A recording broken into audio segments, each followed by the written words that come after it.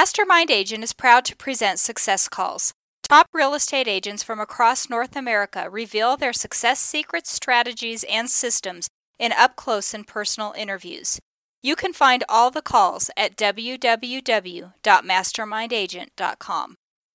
Hi, I'm Mike Cerrone with Mastermind Agent. This month's top agent is Josh Barker with RE/MAX in Redding, California. Last year, he closed 453 transactions with a total sales volume of $132 million. His average sales price was $291,000, of which 50% were buyers and 50% were sellers. He has a 15-member team, 7 buyer specialists, 1 assistant listing agent, 2 escrow coordinators, 2 listing coordinators, 1 personal assistant inside sales agent, 1 marketing director, 1 director of operations, and 1 listing agent team leader. Josh Barker is the team leader of the Josh Barker Real Estate Advisors. He's been an agent for 18 years. He's sold over 2,500 homes in his career. In this call, Josh talks about selling 25 homes his first year in real estate and how he got that quick start. 50% of his business is by repeat and referrals from past clients and sphere of influence, and why it gets better every year. 20% of his business is from Zillow and what he's doing to make that happen. 20% of his business is from sign calls and the scripts he uses during the call. How Josh personally listed and sold 220 homes last year, and why he stays in production and signs 80% of his listing appointments. Why excellent customer service leads to more referrals. His simple annual marketing plan for past clients and sphere of influence that results in 10% of his database buying or selling with him each year. Why he created a top 100 inner circle referral group. How he stays in front of them and his script and approach to referrals. How he developed his highly leveraged producers model team concept that is a hybrid between the team leader as a sole producer and the team leader as a pure manager. Why prospecting is the major driver of his very profitable business. Team dynamics, compensation, profit margins, and more. First, a quick word from our sponsor, RealG TV, Real Estate Agent Lead Generation Television. Need more referrals? Get a free script and simple 3-part plan used by a top agent to receive and close 74 referral transactions in 1 year. Just go to freereferralscript.com. That's freereferralscript.com. Now, back to the show. Welcome to the call, Josh. Hey, thanks for having me, Mike. I'm excited to be here today. Hey, Josh, it's great to have you here. Josh, before we talk about what you're doing today, let's go back for a minute and talk about what you did before you got into real estate. I'm 41 years old now. I've been in the business for almost 18 years. So prior to real estate, I was actually in the military. I was in the Marines for 4 years. So, I laugh, but I really have never had a real, what I would consider to be a serious job prior to real estate. I mean, I got out of the Marines. I went to college. I worked part-time for a satellite company a few days a week to help offset some of the expenses of going to college, and then got into the real estate business at 23. So quite honestly, my younger life story is probably boring in comparison to some other folks. Why did you decide to get into real estate? I grew up around real estate. My father was a real estate broker. My grandfather was a real estate broker. So I was the victim of many hours of endless sales tape driving around in vehicles. So I would say that whether I liked it or not, I was probably being immersed into the sales profession and predisposed to it. So when I got out of the service and wanted to pick a career, I thought about who in the world make the best money for the work they put out, and whether it be real estate or other sales as well. I just think salespeople are people that can make the most money. So I chose real estate. When you first got started, let's go back for a minute. When that very first year, did you have a fast start or a slow start? In comparison to who, I think would probably be a fair way of answering that. But in my opinion, it was an okay start. I was very fortunate. A friend of mine had a real estate company here in Redding that I went to work for. But before day one, when I made the decision to get into real estate, he had given me some sales training tapes, and I was immediately getting immersed into the process of selling homes. So if I remember correctly, it was somewhere between 25 and 35 homes that I was able to sell in the first year. Wow. We have a few people that are listening that are brand new, and they'd like to know, what did you do that first year to close 25 to 30 homes? Getting first into the business, I worked with a lot of buyers day one. I mean, that was the fastest way to generate income. So I was taking ad calls that were coming into the office, and I was immediately setting appointments and going out and showing these properties as quickly as possible. So I don't remember the exact percentage, but I suspect it was about 75% or so of our transactions were buyer transactions, and the rest were listings. As you can imagine, 23 years old trying to list homes when you look like you're about 18, it was a little challenging in that first year, to say the least. So what year was that you got started?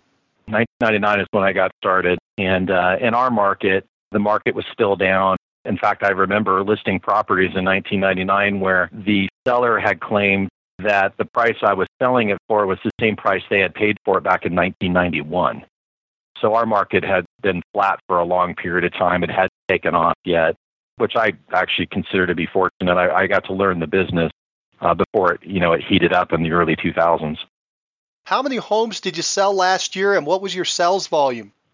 We closed 453 transactions last year. Sales volume was just a little bit over $132 million. Wow, that's spectacular. Congratulations. Thank you. Just out of curiosity, do you happen to know how many homes you've sold in your career?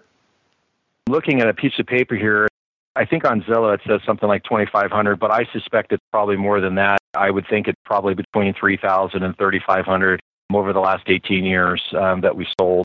I have never really paid close attention to the total number. I do focus these days much more on what we're getting done each year. And so you probably don't know what the sales volume is. I really don't. No, maybe I should, but I never really paid attention, over the last 18 years what the total amount was. But we live in a lower price community. Our average sales price in the market's about $260. Our average sales price as a company is close to $290. Probably a lot. I would imagine it's over $500 million or something like that. Let's let everybody know where you are. So where is Redding, California?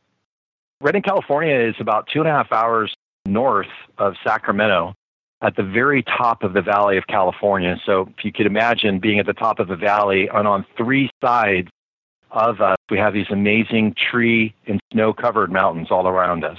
We are right before you start getting into the mountains in Northern California. Just a beautiful place. What's the population there?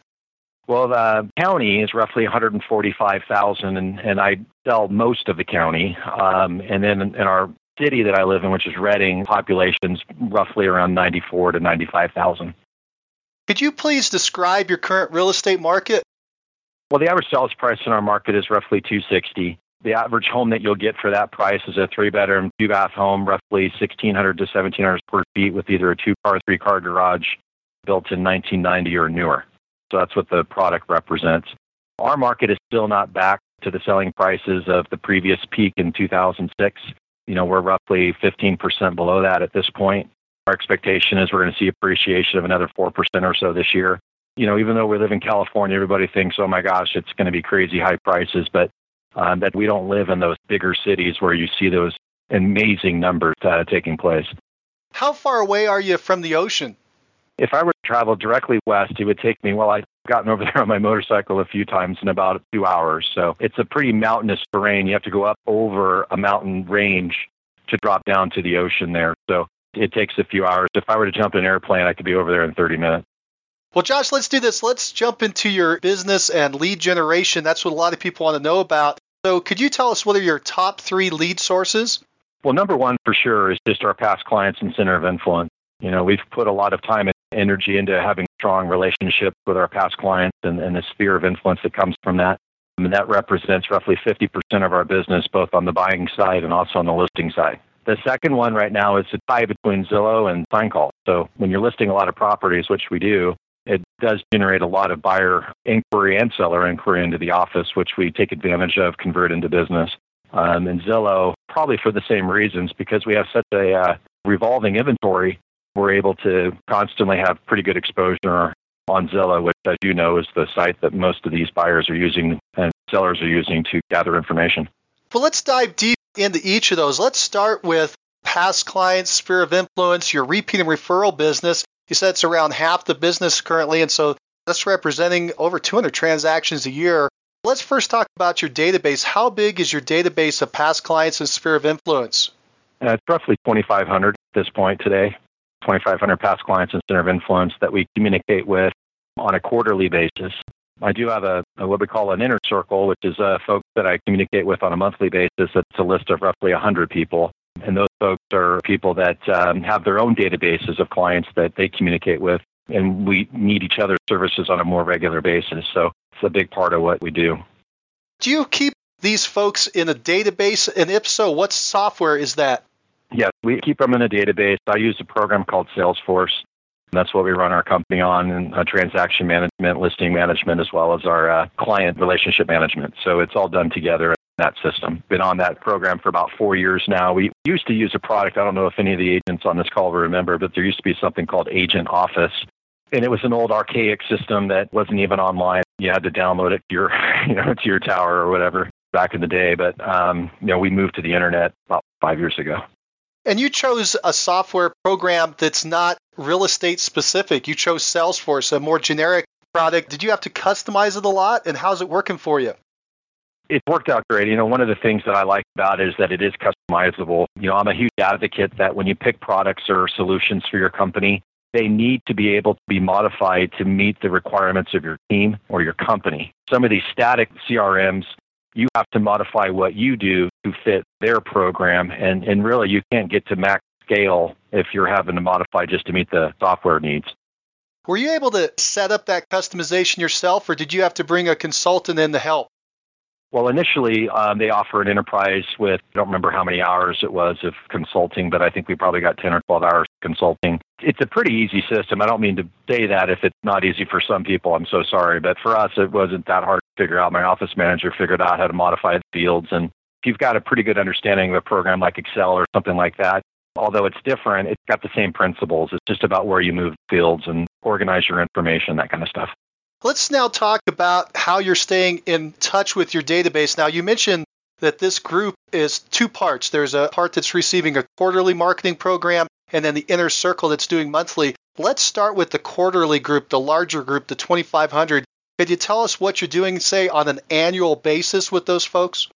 Well, that person, that example, they would be receiving 4 separate phone calls from our company per year, touching base, asking if they have any questions regarding real estate, financing, repairs on their home, anything like that we could offer assistance for. In addition, that person will receive a monthly market update from me, which I write a market update for our area each month, and then I provide it to our clients either through mail or email. So they're getting something from us once a month, but they're also talking with us once a quarter, and that has generated consistently a good return of roughly 10%. When you say 10%, do you mean that 10% of that list is converting into a transaction? Yeah, 2,500 past clients center of influence will transact roughly 250 transactions from it. And that's by making 4 phone calls per year and then also having this monthly market update either by email or mail.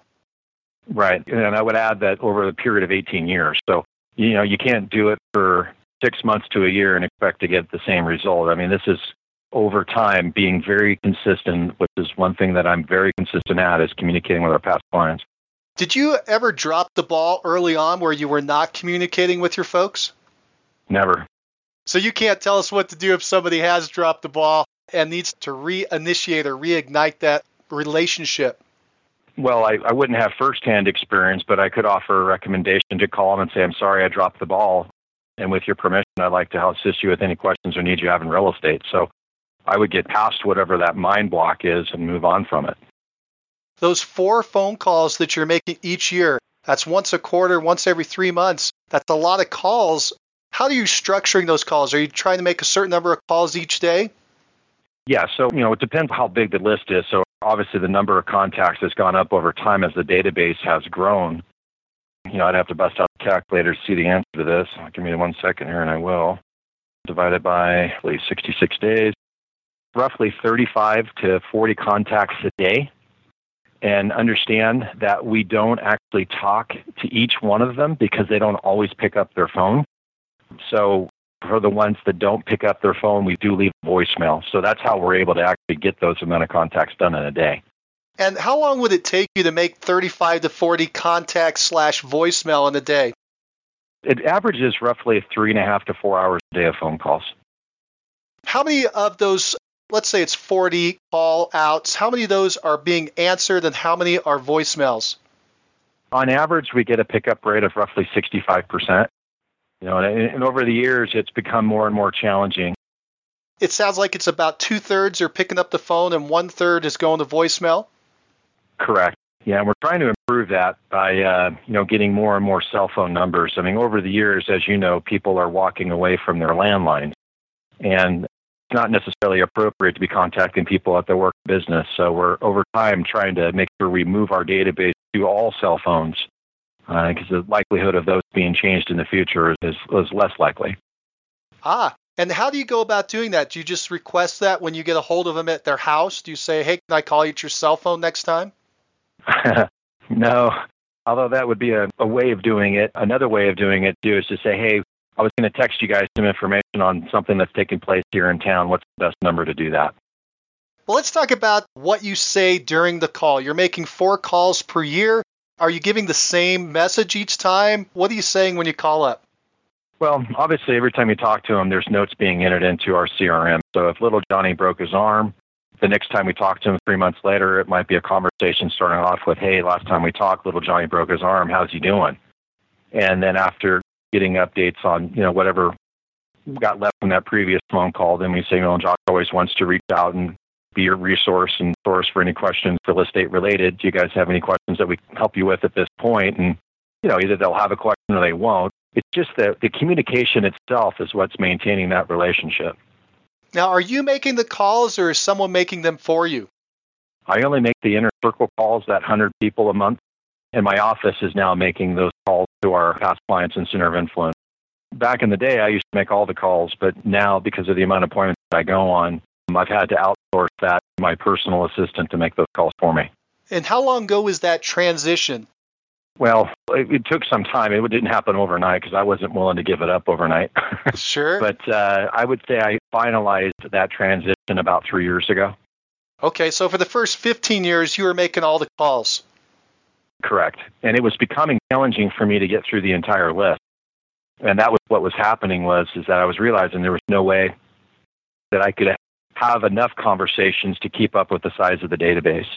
And so some folks weren't getting called necessarily every single quarter. They began to get called 3 times a year instead of 4 times a year. And that lasted about a year where I was like, okay, that's not going to work. I need to be willing to give some of this up. When you were only contacting 3 times a year, did you see a fall off in business? Nothing stands out when you ask me that question that would make me think that happened. But I do believe that it could have happened if I would have allowed that to continue. Instead of hitting once a quarter, I wasn't getting into them until that 4th month. You know what I mean? So I just didn't let it go very long before I addressed it. How did you arrive at 4 times a year? Did you try to do it once a month or once every 6 months and that didn't work? It was recommended from one of our real estate trainers that would be the right approach to doing this. So that's what I did. I said, okay, that's fine. I'm going to go with the recommendation. And because it proved to be true over time, I never questioned it again. Who is the trainer? It's Mike Ferry. Yeah, I've heard this concept before, and it seems to be playing out all over in different markets all over the U.S.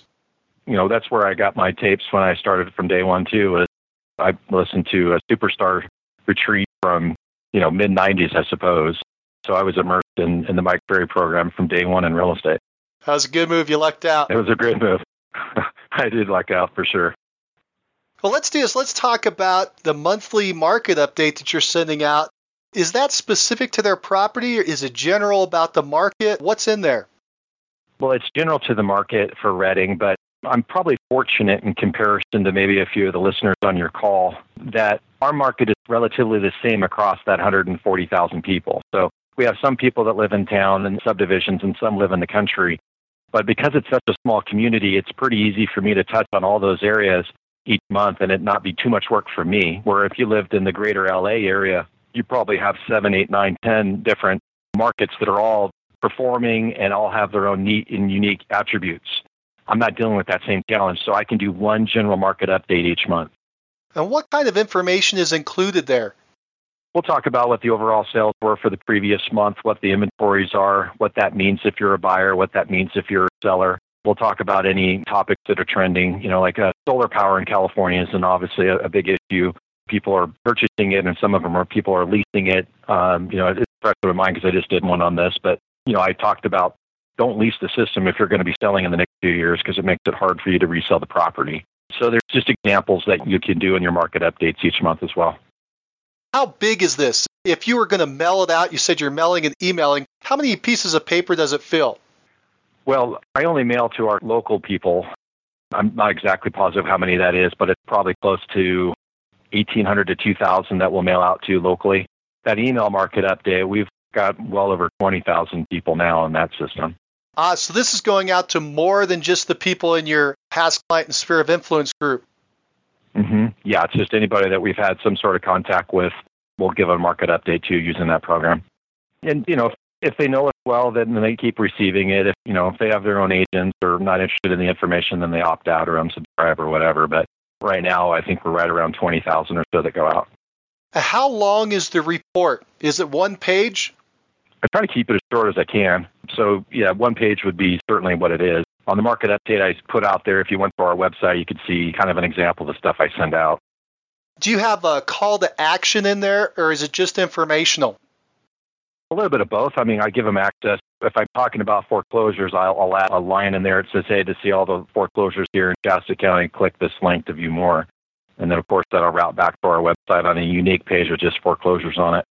If you have more questions about the value of your home, you can check here, and that'll send them to a seller evaluation tool. If you have more questions about what we do to market and promote, you can click this button, and that'll send them to our website where they can learn more about what we do to market and promote a home. So just depending on what I'm talking about, I'll give them references that they can access. And all of those do have conversion out of it. You mentioned you're emailing out to more than just this list. You're sending out 20,000. Are you doing the 20,000 emails out of Salesforce? No, I'm not. I use a different program for that. It's called Hatchbuck. It's similar to like Infusionsoft. I've used that program before. I was fine with it. I didn't have a problem with Infusionsoft. My staff didn't like it at all. It's just a little bit too cumbersome for them. So we went to a program that's very simple. But quite honestly, I wouldn't say I was one of the pioneers, but I was one of the earlier adopters of email marketing. I think Constant Contact, which is probably the least expensive that somebody could use, it could still deliver a very similar experience as what we're doing. And it's not a lot of money to do it. Is there anything else that you do with your past client sphere of influence, the big group, the 2,500, over the course of a year, other than the 4 phone calls and the monthly market update? Are you doing any client events or anything else with those folks? No. No other events, no closing gifts, no client parties, no anything like that. The only thing that I would say that we put a lot of time and attention on is customer service. I'm absolutely adamant about making sure we deliver the very best quality we can to our clients. And I say that because that's really how you generate past client and center of influence referrals. The better the service we offer to the public, the more business we're going to get in return. So, you're not going to hear about me doing a lot of crazy marketing and stuff like that because instead of me spending the money in those areas trying to find new business, I just make sure that we spend a lot of money and time on delivering great service. And in response to that, we get a lot of repeat business. When you say that you're investing a lot of money and time into customer service, I assume that means that you have a lot of staff that can handle the volume that you're doing. You may have more people than you need and that you're training them really well. Is that true? It is. I'm always try to be one more person staff than what we need. My goal is that our team runs at about a 75% output. I don't want anybody redlining every day at work. And there's seasons when that happens. There's months when we're running over 100 escrows at a time and, our staff is burning it pretty hard. And I'm conscious of that, though, and I don't like to see our staff running at that speed for too long. Although it might be highly profitable for me, it doesn't mean it's good for our team, and it doesn't mean it's good for the client. So for me, I'd rather see people running at about a 75% output all the time. Do you have a lot of seasonality in your market? See, we have season like everybody else, but you'll have your transactions drop into the 150s in November, December, January. And then in the peak season of closings in June, July, August, we'll have, just under 300. So that's what it looks like, and trends up and trends down in between. When you say 150 and 300, do you mean transactions in your market with everybody or your team alone? No, in the market altogether. So in December and January, you'll have roughly 150 homes close in a month. That would be also considered 300 sides, right, for the market. And in the peak selling season, when there's roughly 300 homes closing in a month, that would be 600 sides for the market. We have roughly 4,500 transactions that close here in the county over a calendar year. For the most part, we're right around 10% of transactions we're involved in. Wow, a 10% market share. That's fantastic. I know people are going to be real curious. Let's dive in and talk about your inner circle. The folks, I think you said 100 people in there. You also mentioned something about they have their own database. Tell us more about the inner circle. Well, it's just, a list of people that have to serve the public as well. So, for example, if I think a lot of your callers would understand this, if you think about a mortgage professional, the mortgage professional has relationships with agents, obviously, but they also have relationships with a lot of consumers, and they probably have their own database.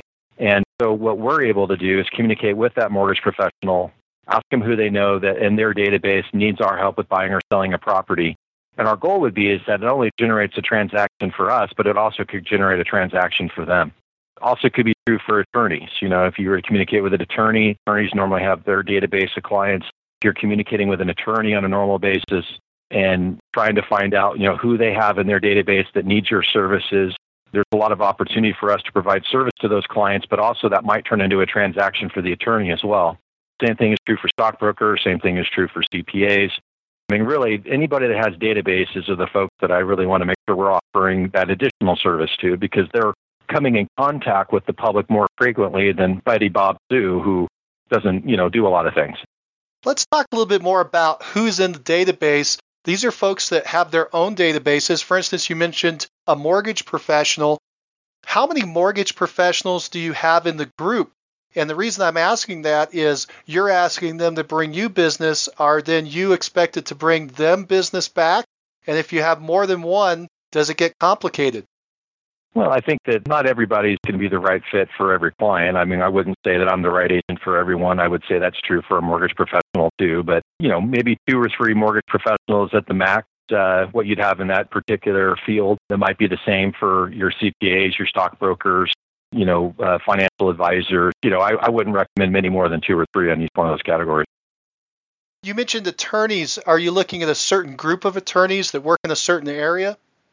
Well, I think it would make sense to talk with tax attorneys, probate attorneys, real estate attorneys, divorce attorneys, because obviously assets are liquidated in that situation as well. There's multiple, and that's what I'm saying with an attorney. You could probably have 5, 6, 7 different attorneys based on the unique fields that they represent.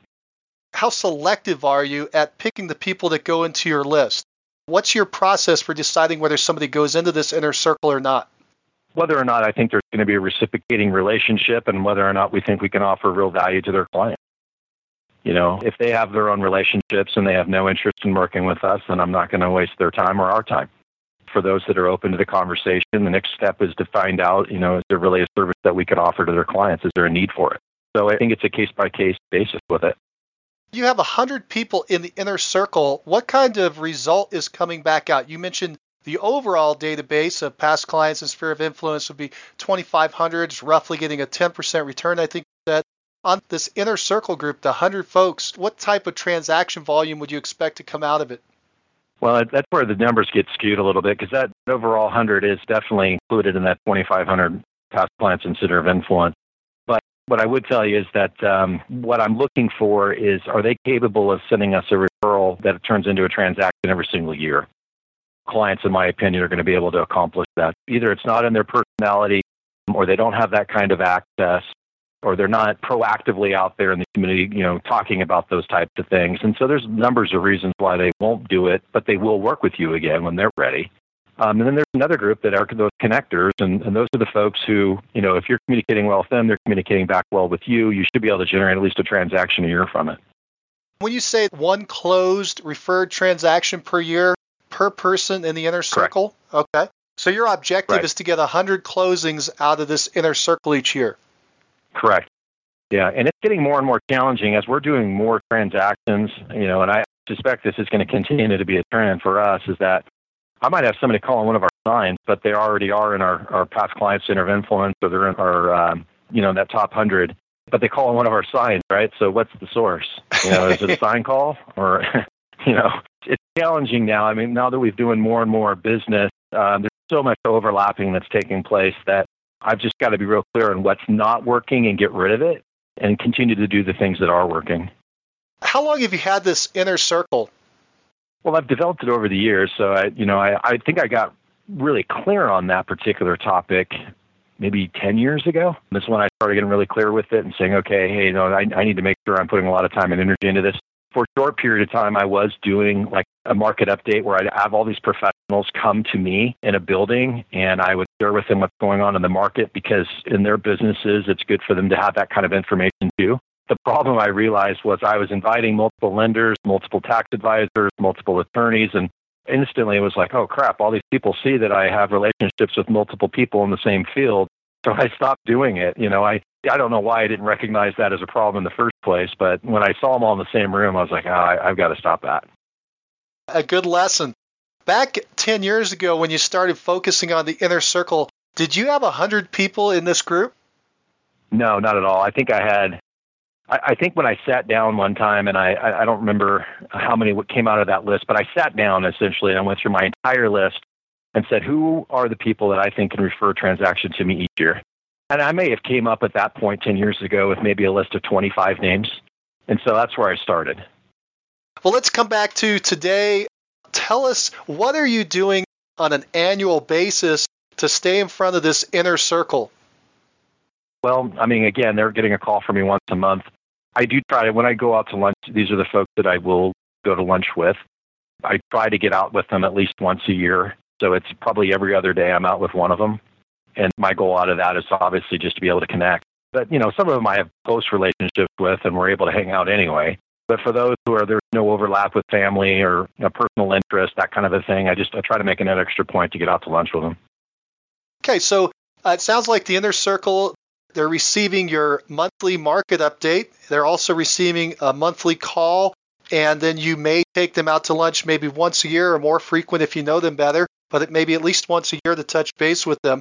Is that all of the contact that you're making with them in the course of a year? Yeah, that's about it. All that in transacting business. So one of the things getting from that is a referral. So I'm making sure that when we provide amazing service to the client they refer to us, I want to make sure that client is telling them how grateful they are that he referred or she referred them to us. And that really helps to solidify that continuing referral relationship. So, Mike, if you were referred to me from an attorney, I would ask you, I'd say, hey, Mike, would you mind doing me a favor? And normally Mike would say yes. And I'd say, Mike, would you mind calling the attorney and let him know what your experience was with our office? And I'll make sure that that call takes place. That way the attorney feels good about the referral that he made or she made. Wow, so you're asking the person who was referred to go back and tell the person who referred them that everything's going well. Everything went well. I won't do it during because things can go up and down during a transaction. But I would say that after the transaction's closed, of course, thanking them for the opportunity to serve them and asking them, would you mind doing us a favor? And almost without exception, they would say yes to that. Wow, that's great. That's a good idea. Tell us about the call that you're making monthly to the inner circle. What's happening during that call? Depends on how close I am with them. So if it's a close friend, we're talking about whatever's going on in their business, what are the challenges they're working with, and then I'll finish with asking who they know that we could be helping out too. But I always make the call about them. There's no reason for us to call anybody and talk about ourselves. So I tell you the one common thread or trend with all of those calls is that I'm asking about them, what's going on in their business, what are they working on, what are their challenges, what can we help them with, and then, of course, who do they know that we should be serving and taking care of. I assume that some of those calls are to refer them business. Absolutely. Yeah, that's going to happen too as that opportunity arises. And obviously, I'm calling them, letting them know this person's going to be giving you a phone call, and I've gotten their permission to have you call them. So yeah, that's a connection that takes place as well. Do you also have other real estate service folks in this database? What I mean by that is, do you have inspectors or appraisers or title reps? You mentioned mortgage. Do you have other folks that are in this list that are involved in the real estate transactions? Oh, yeah, absolutely. I wouldn't say there's as many title people as there is lenders, appraisers, insurance agents, things like that.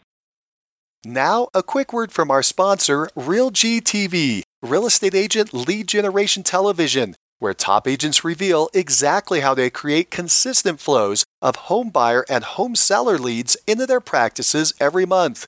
Need more leads? Hit the pause button right now. Open Google and search RealGTV. That's REALG.TV. Now, back to the show. If somebody were going to start up an inner circle list today, what advice would you have for them?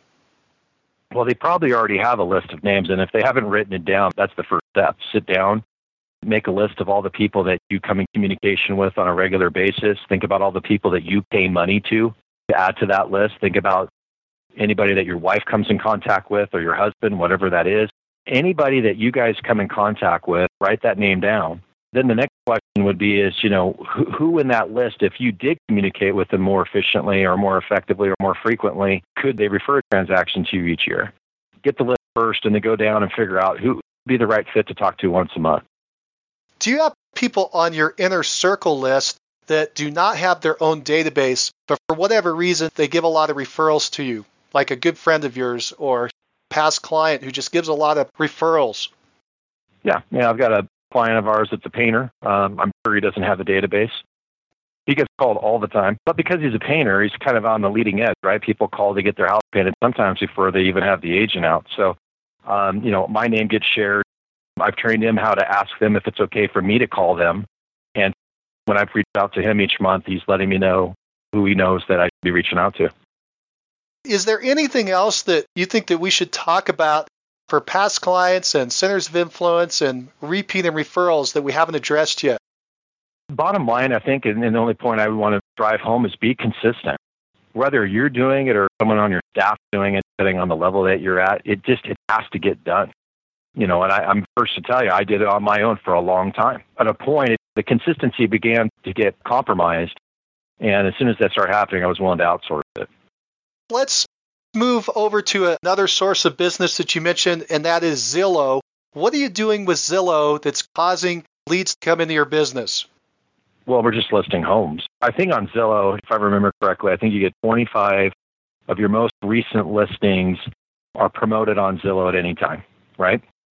So when I list property and it goes up for sale on Zillow, at any time I've already got my name on 25 actual listings on Zillow.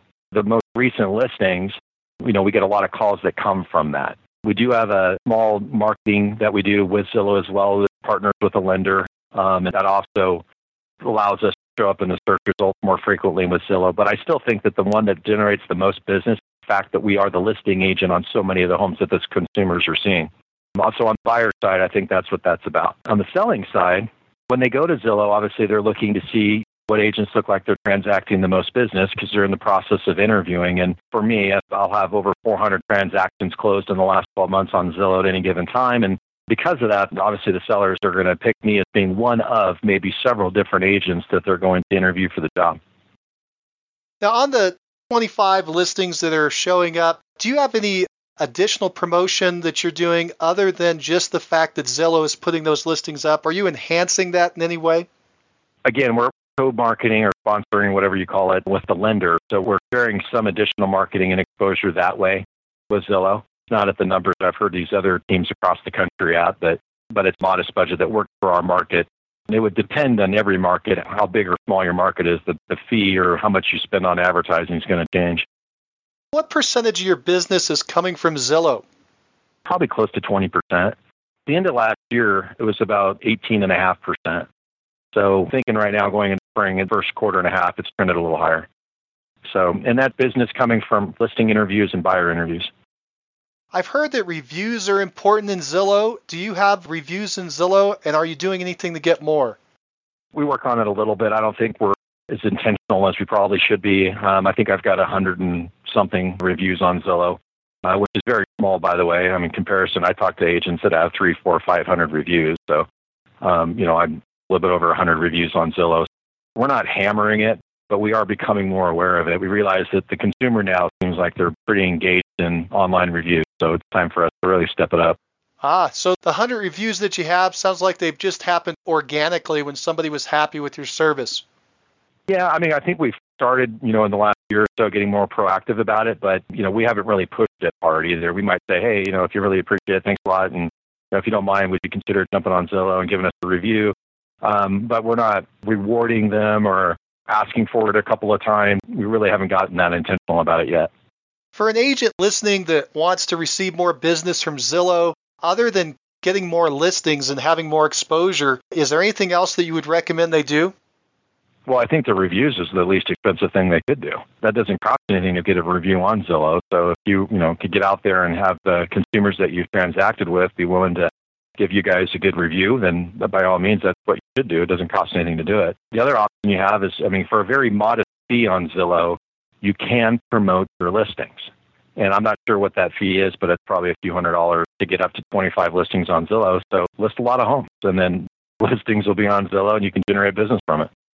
You also mentioned you're receiving a lot of sign calls, and I think you said it's very close in volume to Zillow, so I'm assuming it's around 18-20% of the business is coming in that way.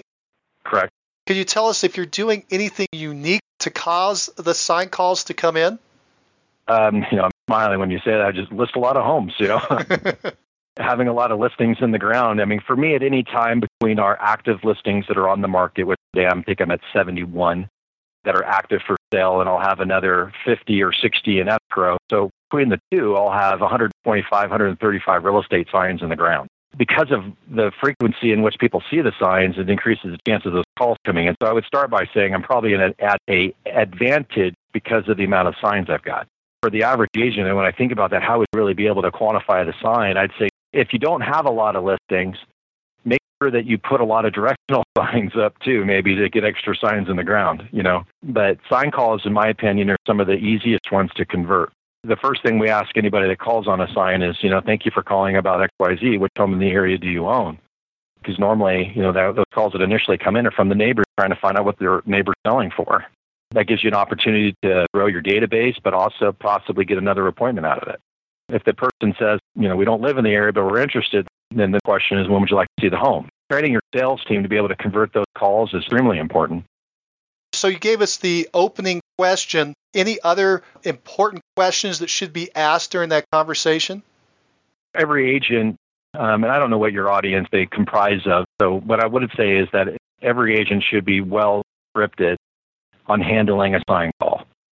When a call comes in, the first question is, again, thank you for calling about XYZ. Which home in the area do you own? Well, we don't own a home in the area.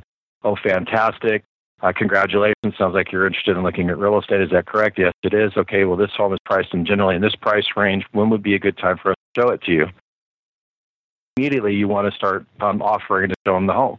Doesn't mean you have to right away, because they say, sure, let's do it. Then you can ask qualifying questions to make sure you want to keep the appointment. But I think that initially, giving the consumer what they want, which is the information about the home and offering an appointment, is an important part of the process. Now, you mentioned agents should consider putting up directional arrows to their properties. Do you have directional arrows up? We do, but we only do it if we really need it. You know what I mean? What I was suggesting is that if you don't have a lot of signs in the ground, one way to get more signs in the ground would be to put additional real estate signs up with directional arrows that point in the appropriate location they need to go. We don't have a sign problem. So for me, we put up the amount of signs that are necessary to locate the property. But I'm just suggesting that would be a way to do it. I can remember a time when I would put up 3 directionals, and it would probably be a bit of an overkill to get to one property just so that I could increase the exposure. You mentioned currently you have around 70 active listings and 50 or 60 in escrow. When the property goes under contract, do you put up some type of sign rider on the sign to indicate what's going on? Not until after all the contingencies are removed from the buyer. So, when we first put it under contract, you wouldn't really see a difference on the sign. Once the buyer removes all their contingencies, we'll put up a sold sign on that sign. And, that helps us for additional marketing and promotion to the neighbors, gives the seller satisfaction that, their home is sold, they get to brag to their neighbors. So we do it, but we try to do it after the buyer's removed all their contingencies. On the sign itself, is there anything unique? Does it look just like your standard sign? Do you have reflective material on it? Is it oversized? No, just a regular, RE/MAX vinyl sign. I've got a sign writer on it that provides texting features if you wanted to text to see the listing online. I have an 800 number on there so you can hear recorded information about the property if you choose to. And all those features obviously have caller ID. So whether the buyer calls on our sign or texts us or listens to the 800 info home line type of recording, either way, we're going to capture their name and their phone number. Do you have flyers on your signs? No. We eliminated a flyer when we offered the texting feature. What percentage of the people are using the text versus the old 800 number, the IVR hotline? I don't know if I have an answer for that. I tell you that it's probably close to half and half. And again, I bet you that changes based on the market. Up here, where I live, not everything has high LTE website reception. Okay. So some of our consumers, if they're going to get information on that sign quickly without talking to an agent, they have to call the 800 number because you can't get Wi-Fi high enough to pull our landing page. So again, every market's a little different, right? Now, you mentioned that you're putting these properties under contract, getting them sold. Do you do any kind of just listed, just sold notification to the neighbors? No, we'll do circle prospecting. So, when we list a property for sale, we'll let the neighbors know about it, see if they have anybody that can move into the neighborhood. And of course, when do they plan on moving? And when we put a home under contract and it sells, we'll do the same thing. Call in, just want to let you know this property is sold. This is where we sold it for. Normally, when one home sells, usually a few more sell right away. When do you plan on moving? We'll talk to them in the beginning. We'll also talk to them at the end. So you are doing circle prospecting. You're doing that by phone call. Do you mail anything out to the neighbors? No. Is there anything else that you think someone should know about their signs in order to get more sign calls other than taking more listings? Well, sign calls are all about whether or not the consumer is interested in the sign. So make sure that it's a quality looking sign. Remember, signs that are out there in the marketplace, those are our business cards. And sure, you probably would agree. I don't know how many times I've driven through a community, whether it be mine or anybody else's, and you see, signs that are completely destroyed or poor condition, don't look good. That is a representation of yourself and the firm you represent. So, not to go off topic, but a sign is a very simple thing that if you manage it properly, it'll make you look like a good agent, right? Sure. And not that would cause more calls to come in, but I think everybody should be aware of it. As far as getting more calls from a real estate sign, I don't know how to create more calls than offering a sign number for calling an agent right away, offer the 800 number so they can get recorded information if they want it, and texting possibilities as well, so that pretty much anything a consumer would prefer to do, you're offering. And of course, each one of those has the ability to convert. Do you recall the name of the company you're using for the 1-800 number? I use a company that's called Dialogue Tech, and it's not really out of the box functional for what we're talking about, but you asked the question, so that's the answer. I had their engineers modify it to fit my needs because a lot of the companies would charge, to have 50 listings or whatever. I don't remember what it was back in the day when I did this, but it was probably $75 to $100 for 50 listings on an 800 info home line, right? And it didn't do some of the stuff I wanted it to do. It just provided the consumer with information and it would send you a notification that it took place. What I ended up doing was having Dialogue Tech. Back in the day, they were called If by Phone. I had them engineer a solution that would allow me to have hundreds of listings at the same price. It didn't cost more. And in addition to that, when the person inquired about the 800 information, it immediately was generating emails to go out to my entire sales team. We had some little bit of front cost in just engineering that solution because nobody had it at the time. They might have it now. But I did that 4 or 5 years ago. And how about the text feature? What company are you using there? A company called Simple Texting. For $20 or $25 a month, I have that solution. On the sign itself, the phone number that's listed, is that a direct phone number into your sub-office, into your team? Mm-hmm. Yeah, it goes directly to our sales team. And then same thing with the 800 number, same thing with texting information. Thank you so much for walking through lead generation. What I'd like to do now is I'd like to turn our attention to your team. Could you describe your team? Sure. Yeah, well, the company's broken down, I would imagine, similar to most. We have our administrative team and we have our sales team. So our administrative team comprises of 2 closing managers, 2 listing managers, an office manager, personal assistant to me, and my marketing department, which is 1 person that does all the photography and all the things that have to be done there. So that's the administrative team. The sales team is 6 buyer's agents that do nothing but show property. And then I've got 1 assistant listing agent that assists me, and then I still list every day, so I'm the other salesperson. So a total of 7 and then I'm the 8th salesperson on the team. And I'm sorry, did you mention, do you have an inside sales associate? Yes, she's actually my personal assistant, but, in my opinion, there's a difference between an ISA and a telemarketer. I mean, a telemarketer pretty much only makes outbound calls and typically can be fairly low skilled to do that job. An ISA is somebody that takes inbound and outbound calls, and has usually got a higher skill set. And in this case, I have a personal assistant that handles, my scheduling and my affairs, but also functions as an ISA for half the day. Who is the ISA calling? She's talking to my past clients in Center of Influence. Okay, she's calling the 2,500 people once a quarter. Correct. Yep. You also mentioned that you have a assistant in the listing side that's helping you. You're doing all the listings and you have one assistant. What is the assistant doing? That assistant will list probably 4 or 5 homes in a month and will also work with buyers as well. But that person's trained to be able to handle listings in my absence. I'm really focused around making sure I have redundancy in our sales team. If I'm out of town or I have a conflicting appointment schedule where I couldn't accommodate everybody, then that person would be able to take that listing appointment for me. You're doing a lot of business. What was 153 homes sold last year? That's an incredible volume, over 40 closings a month. Are you taking any vacation? Yeah. Yes, I go on vacation. So my work schedule is roughly 255 work days in a year. Could you give us an idea? Are you taking a couple days off a month, a week off a month? What do you think as far as your vacation time is looking like? I personally don't work Sundays. During the spring, I work some Saturdays, and that's because it's not uncommon for me to go on 45 or 50 listing appointments in a single month personally.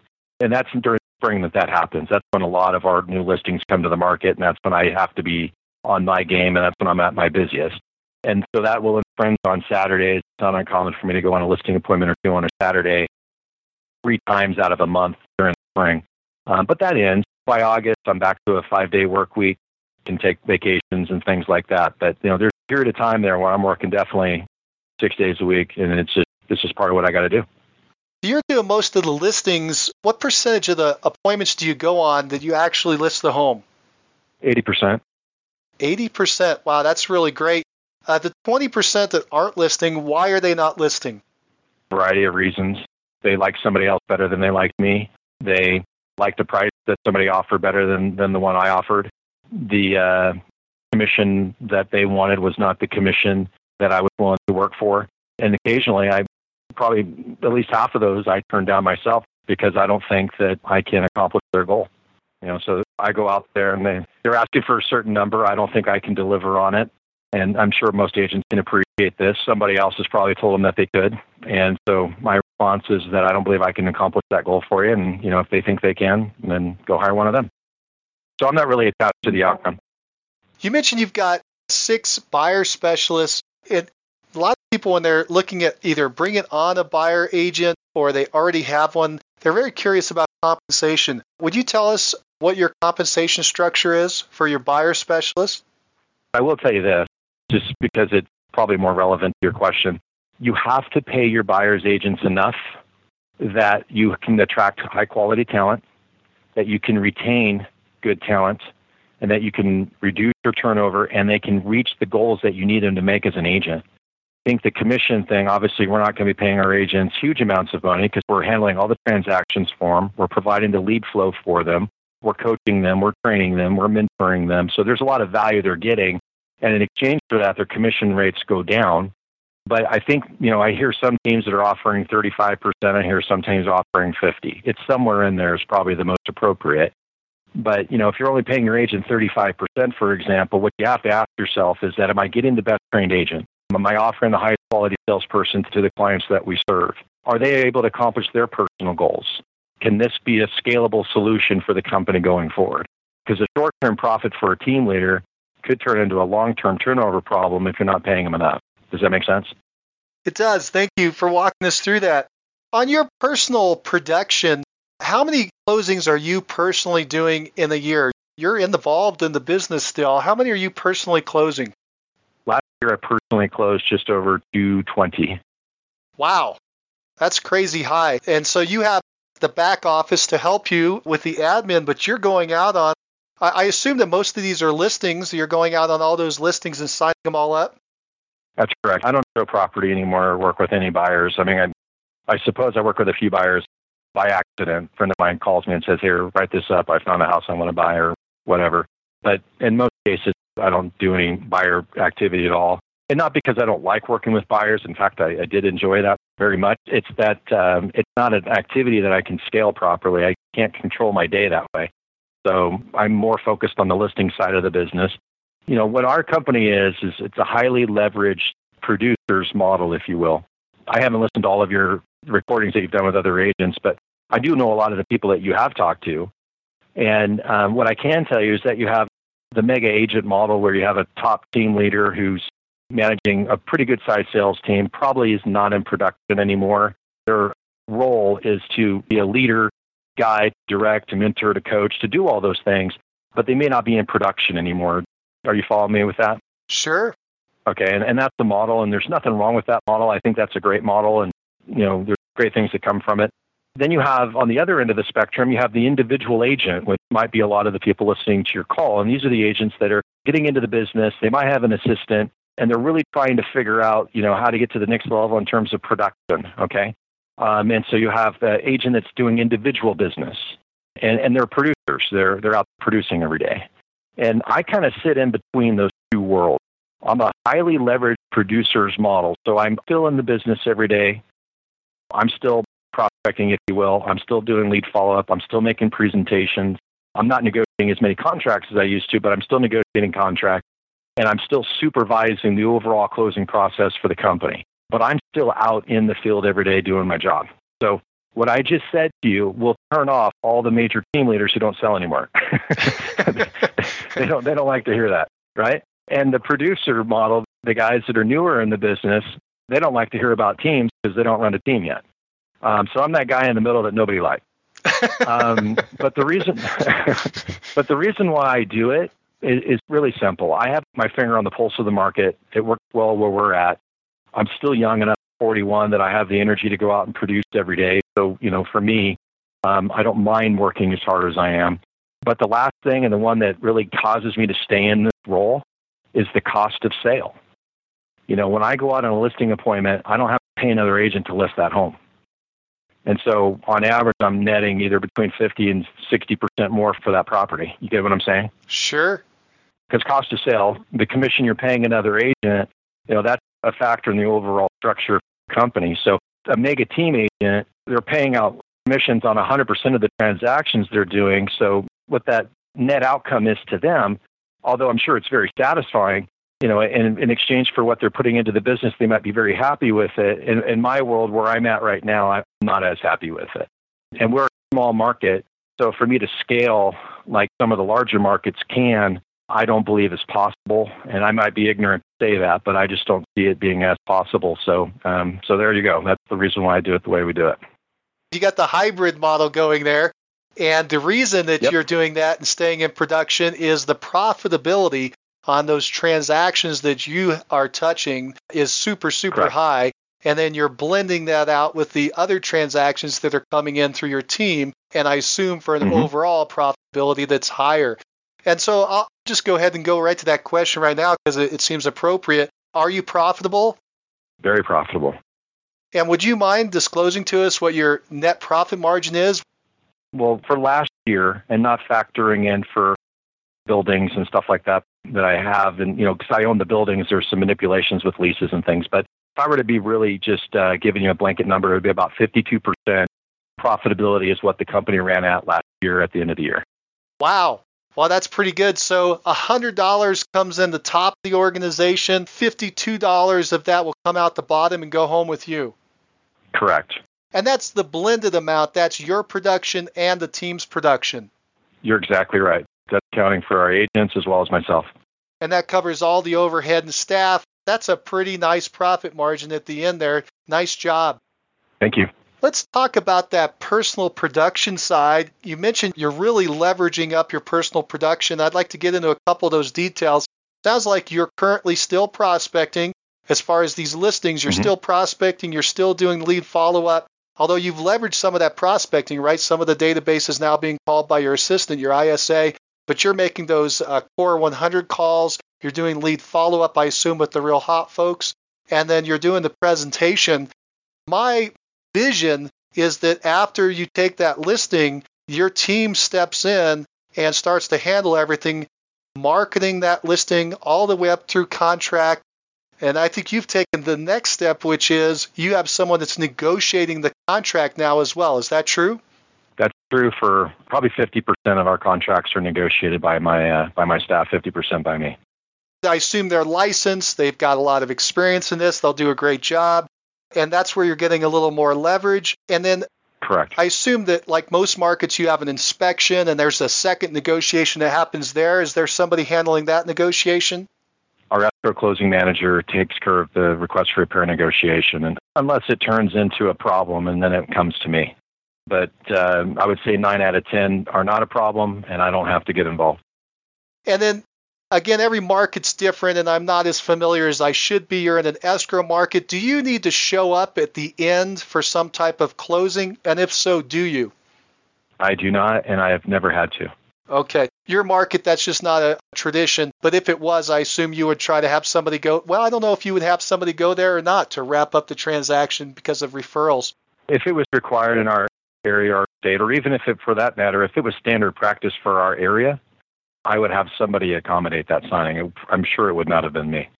So you're leveraging even inside of your listing process.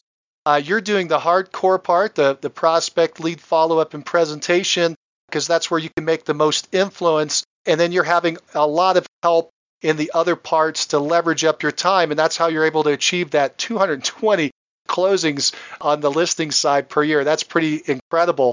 Thank you for sharing. Sure. Yeah, no problem. Yeah, you described it exactly the way that it works.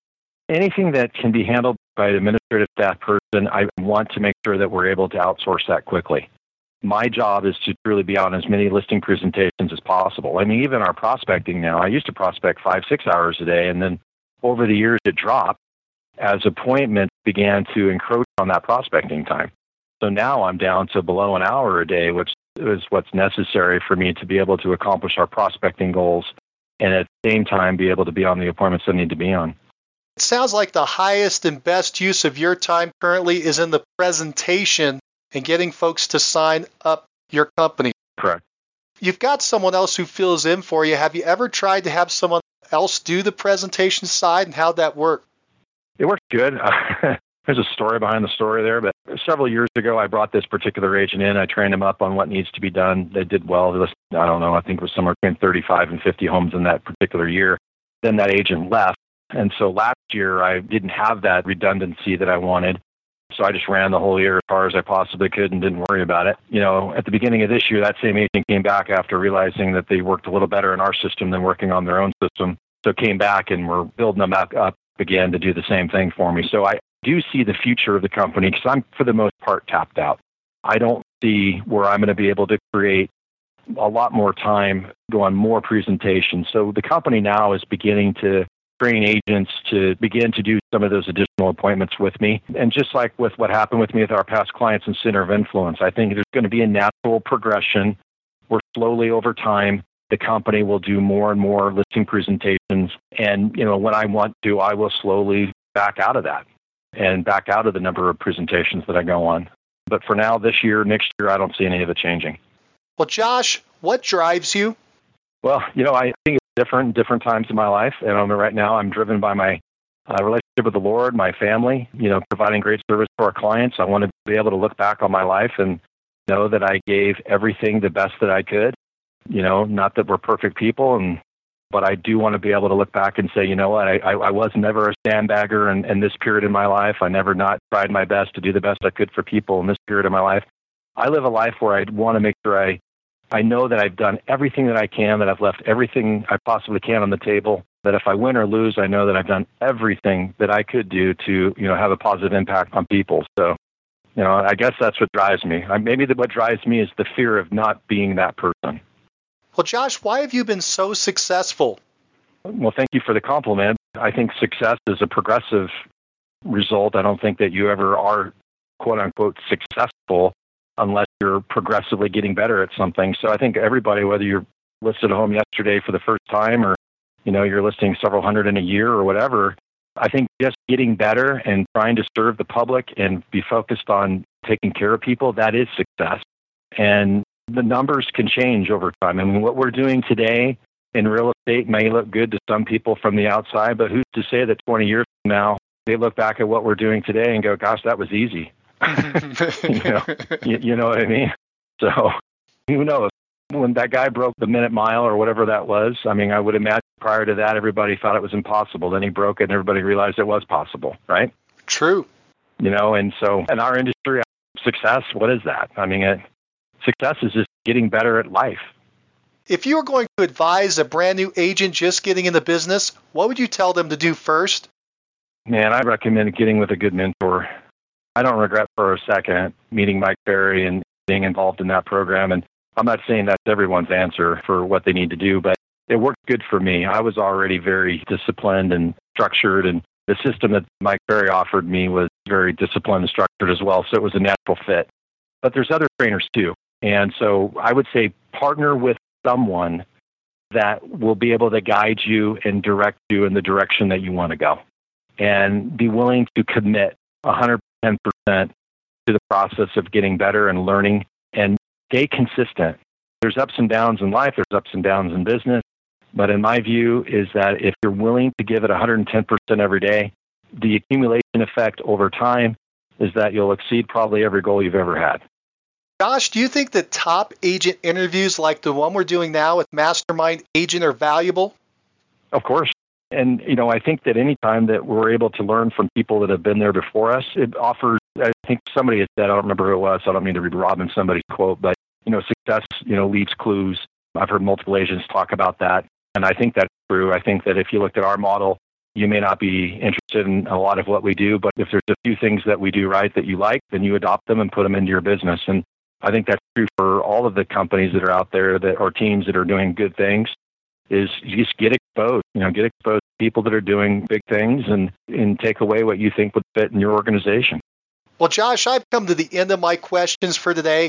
Do you have any parting thoughts for the listeners? No, other than thank you. Thank you very much for being willing to develop a program like this where you can get out there. And I know that we're all going to benefit from learning from each other. So, I just would like to finish by saying thank you very much for what you do, Mike. And I encourage all of those guys and gals out there that are out there in real estate, keep prospecting. Well, Josh, thank you for sharing your wisdom and insight. You perfected the highly leveraged producers model, hybrid team approach, and shared your insights into why it's such a profitable solution. You found a successful prospecting model early in your career and consistently worked, adjusted, and perfected it. You've grown and excelled by mastering the basic high-dollar productive activities like listing homes and leverage the administration with a capable team. I can't wait to see where you take your business from here. Thank you for sharing and being our top agent of the month. And join us next call when we talk to an agent who sold 271 homes last year by applying new home marketing to resell homes. Find out who he is on the next Success Call. If you like the show and want to know when the next one's coming out, click the subscribe button on iTunes or Stitcher. And if you want to hear more episodes like this, give the show a 5-star review and write a quick comment. I read them all, and it motivates me to keep going and share the top agent success stories with you. Thanks. If you're looking for more ways to generate leads, check out our sponsor, RealGTV, Real Estate Agent Lead Generation Television, and their giant database library of video trainings where top agents reveal, demonstrate, and discuss their best lead generation methods. Visit RealGTV, REALG.TV.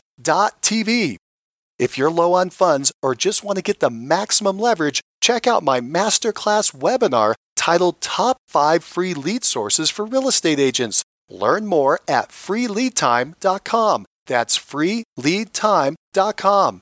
Oh, and if you have a real estate friend who needs some inspiration, tell them about the Success Calls podcast. And don't you forget to subscribe right now to hear all the great top agent ideas. Keep moving forward. You've been listening to Success Calls on the Mastermind Agent Network, where top real estate agents from across North America reveal their success secrets, strategies, and systems in up-close and personal interviews. You can find all the calls at www.mastermindagent.com.